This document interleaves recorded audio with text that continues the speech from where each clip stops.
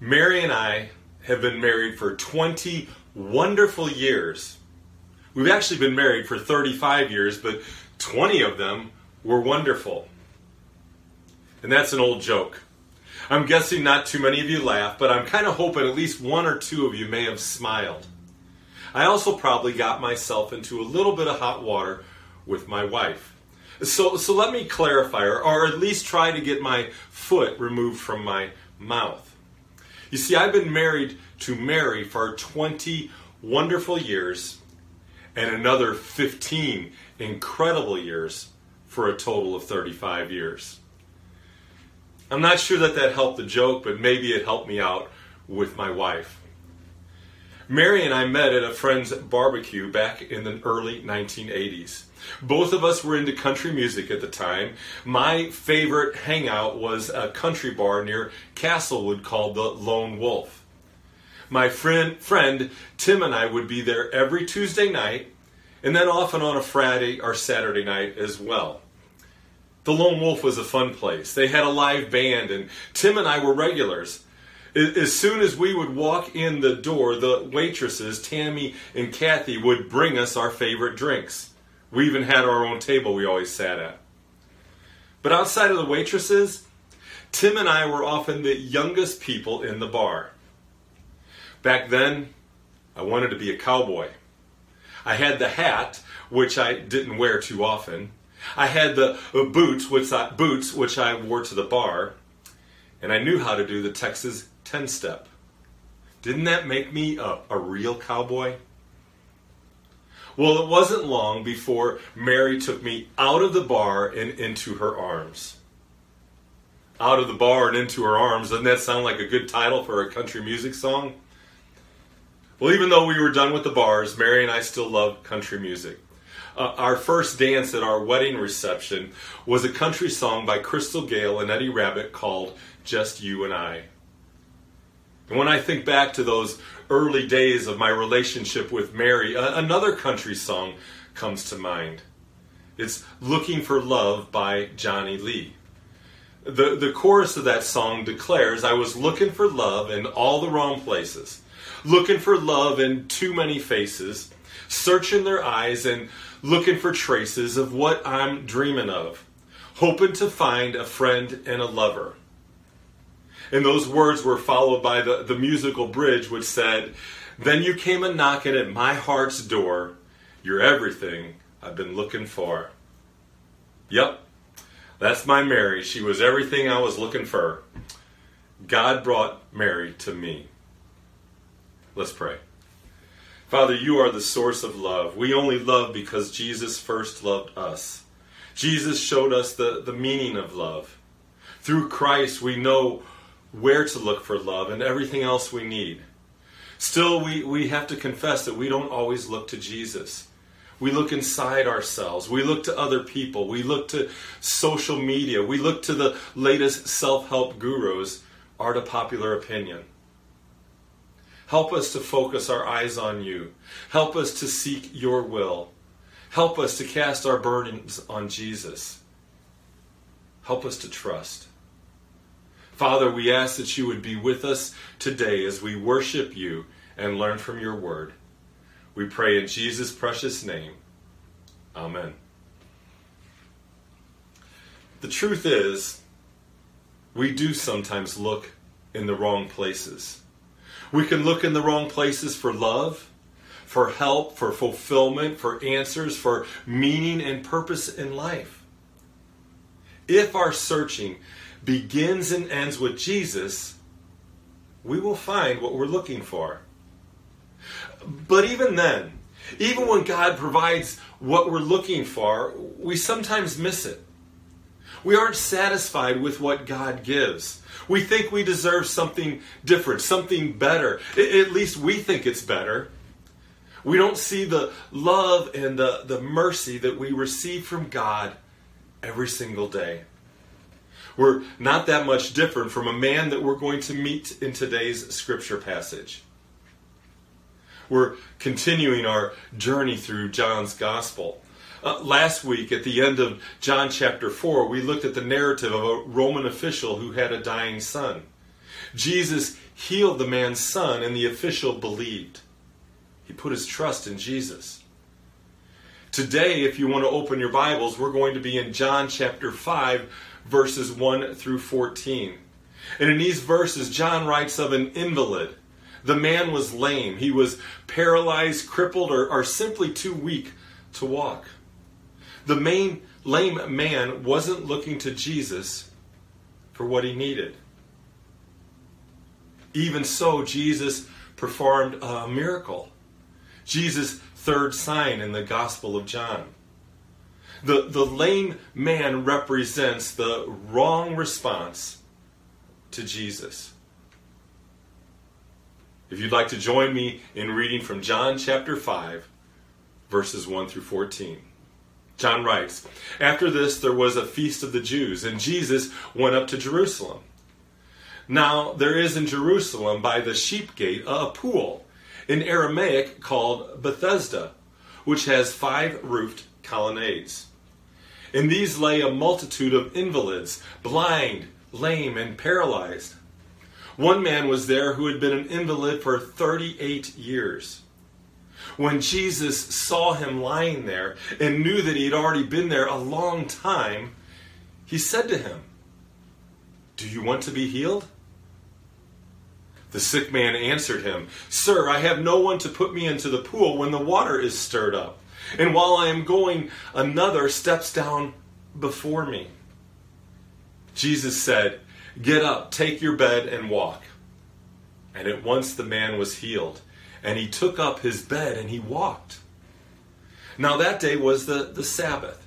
And so the Jews said to the man who had been healed, 'It is the Sabbath. It's not lawful for you to take up your bed.' But he answered them, 'The man who healed me, the man said to me, take up your bed and walk.' They asked him, 'Who is the man who said to you, take up your bed and walk?' Now the man who had been healed, he did not know who it was, for Jesus had withdrawn as there was a crowd in that place. Afterwards, Jesus found him in the temple and said to him, 'See, you are well. Sin no more, that nothing worse may happen to you.'" This is the word of God. Before we talk about what happened in this passage, let's consider the setting, the context of the passage. There's a word in those verses that I hope caught your attention. And the word is Bethesda. Bethesda Church got its name from this passage. Now, the original Bethesda was believed to be a healing pool. The word Bethesda means house of mercy. And so our church is to be a house of mercy. We remember God's mercy toward us, and our mercy we give to others. John wrote in verse 1, he said, "After this there was a feast of the Jews, and Jesus went up to Jerusalem." Now, John doesn't tell us the name of the Jewish feast, which actually is a little bit surprising. He usually shared the feast name. And that's led to a lot of speculation as to which feast it was, but we're not going to go there. John's words also indicate a possible jump in time. Up until now, there has been a definite chronology to John's gospel. With the beginning of John chapter 5, it seems there's a gap of time between the end of chapter 4 and the start of chapter 5. And we're not told how long a gap of time that was. In describing this scene, John mentioned a sheep gate near the pool of the Bethesda. This gate was where sheep were brought in to be washed before presenting them in the synagogue. Some liberal theologians have tried to discount that there was an actual pool of Bethesda. Their discounting has been discounted. Archaeologists have discovered the pool of Bethesda. It is now known as the Pool of St. Anne. John provided additional details. He wrote of 5 roof colonnades. He indicated this was a place where invalids came for healing. John specifically said that the man had been an invalid. He had been lame for 38 years. And John's attention to details show us that he was there. John was an eyewitness. I also want to point out something a little bit odd in this passage. If you were reading along with me in your Bible, you might have noticed that the passage skips verse 4. Verse 4 was not found in the oldest manuscript of John's Gospel. It seems to have been added at a later date, and most Bibles omit it. If you're curious, verse 4 stated that the angel of the Lord went into the pool at certain times, stirred the waters, and whoever stepped in first after the stirring was healed. Now, this was not a belief held by the Jewish people, and it's not supported anywhere else in Scripture. But it does show us that people look for healing in all sorts of different places. It's possible there was something actually in the water that was medicinal. And that may have led to the superstitious beliefs of it being a healing pool. But the Bible doesn't direct us to superstition. It leads us to faith in God and God's goodness towards His children. And there's one last thing I want to point out before we talk about the lame man. As we move into John chapter 5, opposition to Jesus started to grow. The Jewish leaders became upset that Jesus healed on the Sabbath. Later in John 5, Jesus made the claim that He was one with God the Father. And that didn't set well with the religious leaders. So with that in mind, we're going to focus on two aspects of the lame man in the first verses of John chapter 5. First, the man was looking in the wrong place for healing. And then second, even after the man was healed, he wasn't grateful. When Jesus asked this man, he said, "Do you want to be healed?" And that was an awesome question. The man should have simply said, "Yes, I want to be healed." Instead, he replied, "Sir, I have no one to put me into the pool when the water is stirred up. And while I am going, another steps down before me." Remember, the superstition was that the first person in the pool of water was healed. The man believed he needed a quick lift to get into the water. As we read this passage 2,000 years later, we know who was standing in front of the lame man. It was Jesus, the Son of God. Jesus had the ability to heal him. Of course, the man probably didn't know who Jesus was. And this man was desperate. He may have gone to doctors. Perhaps he had tried home remedies. The healing pool might have been one of the many things that he tried. John doesn't say if the man asked God for healing. The man should have prayed, and maybe he did. We don't know. All we know is when Jesus asked if he wanted to be healed, the man sought healing in a pool of water. You know, like this man, we often look in the wrong places. When many people get married, they expect their spouse to fulfill them, to make their life whole. A spouse really can't complete us. It isn't their responsibility. Your husband or your wife may be amazing, but they aren't capable of meeting all of your needs. Or maybe we have kids, and we want to live out our childhood dreams through them. And I have to admit, I've been guilty of that. I love sports. I played sports, but I wasn't a great athlete. My son Adam had a gift for soccer and tennis. He won high school awards and was named to the Suburban South All-Conference soccer team. I lived vicariously through his soccer. My other son, Brett, is already more successful in business than I ever was. He's only 32 years old. I look at his toughness, his wisdom, his work ethic, and his ability to manage projects and people, and I'm proud of him. I love to hear of his accomplishments. But I've learned that no matter how awesome our kids are, we can't live through them. Sometimes we look for happiness in our work. We think if I just had the right job, life would be perfect. It isn't. What if we had more money? Wouldn't that make everything better? And these days, people may desperately need more money simply to eat and pay the bills. But still, money can leave some just wanting more and more money. It could be your health. Maybe you're facing an illness, a handicap, a dreaded diagnosis. You look to medicine to cure your problems. And these things, a spouse, kids, a good job, money, and medicine can all be very good. They are certainly helpful. They just aren't meant to fulfill our deepest needs. They can't do it. It's easy to look in the wrong places for joy, hope, meaning, and purpose. And then, even when we get what God knows we need, we aren't always grateful. We want more or something different. And that's the second thing we learn about this man. He wasn't grateful. The lame man was looking for his help in a pool of water when God in the flesh was standing in front of him.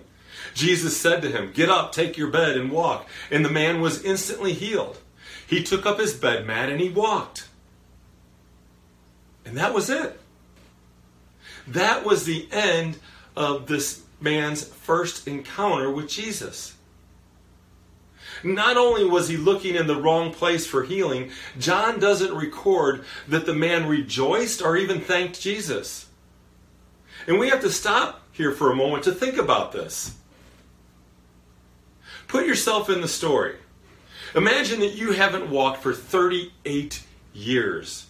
And some rabbi comes up and he asks you if you want to be healed. Maybe you've never heard of him. Hopefully you don't reply sarcastically, "No, you know what, I really like being handicapped." Regardless of your answer, Jesus heals you. Wouldn't you be dancing? Wouldn't you be screaming at the top of your lungs? Wouldn't you be hugging and thanking Jesus? Well, of course you would. But as far as we know, the guy at the pool didn't do any of that. And it actually gets worse. The Jews questioned the man who had been healed. They were concerned that he was working on the Sabbath. See, he was carrying his bed mat. And it shows the pettiness of the Jewish leaders. They weren't interested in the man. They weren't interested that he had been miraculously healed. No, they were bent out of shape because he broke their rules. Let me ask you this.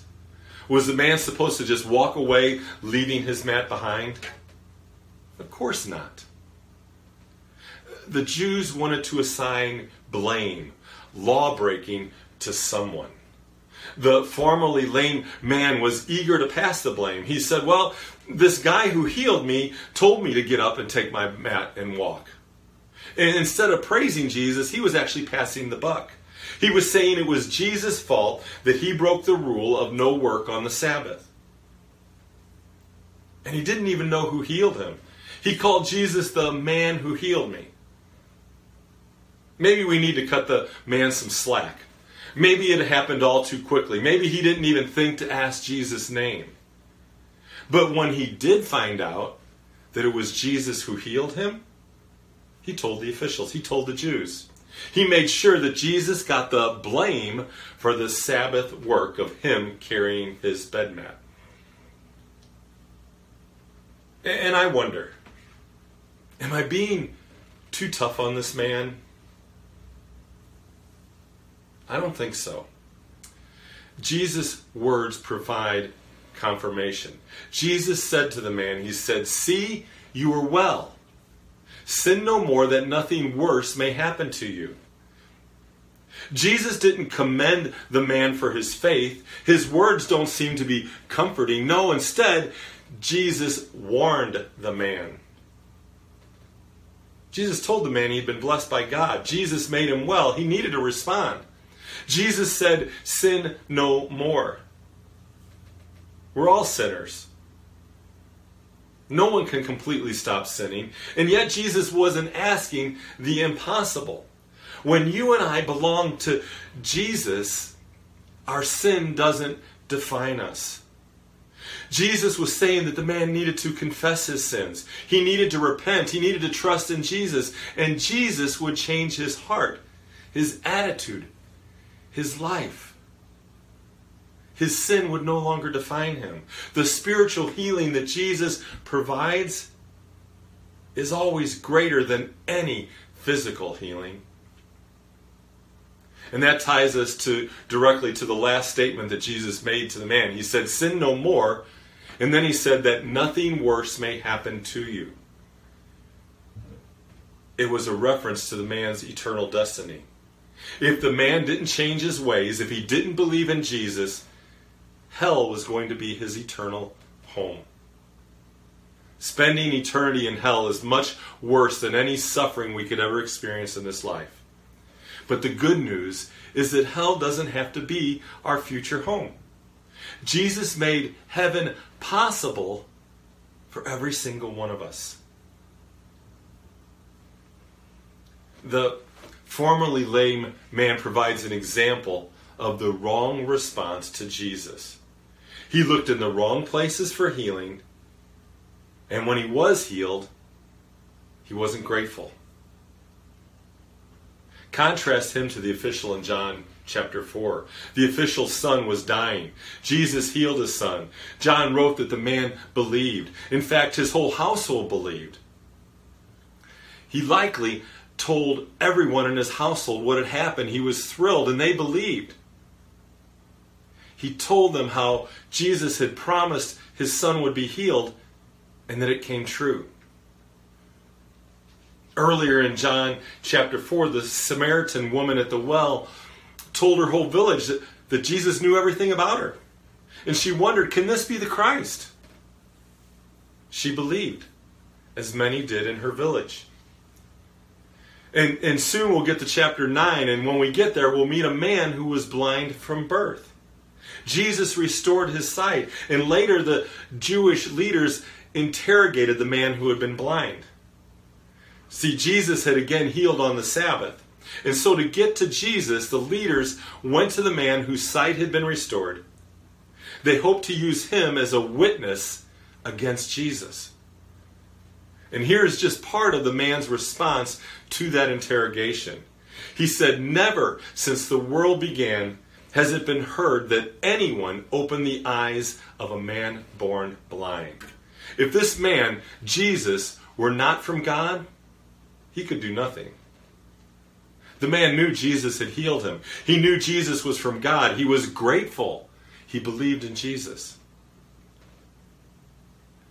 The official with the dying son, the Samaritan woman at the well, and the man born blind were all grateful. And they believed in Jesus. We're living in tough times. This coronavirus has hurt so many. It has changed our lives. We look to our political leaders, to doctors, to nurses, to anyone who can help us. And looking to these people is not wrong. We hope God has given them knowledge and wisdom. We pray that God will use them to bring an end to this pandemic. But our first priority is to look to God. Only God can get us through this. Only God can meet our greatest need. Only Jesus gives us hope for today and hope for the future. And so look to Jesus. And be grateful. Even in the midst of something terrible, God brings good. Some of us are experiencing a slower pace to life. And it's good. We needed to slow down. Others are more focused on the people God has put into their lives. Relationships are growing deeper. People are helping each other. When tough times strike, it brings out the best in some. Priorities may be changing. God is showing us that all this stuff of the world can be nice. We're to enjoy it, but it doesn't last. It doesn't give meaning to life. It doesn't give purpose or true joy. Only Jesus can do that. Keep your eyes on Jesus. Thank God for all the blessings that He has given you. Okay.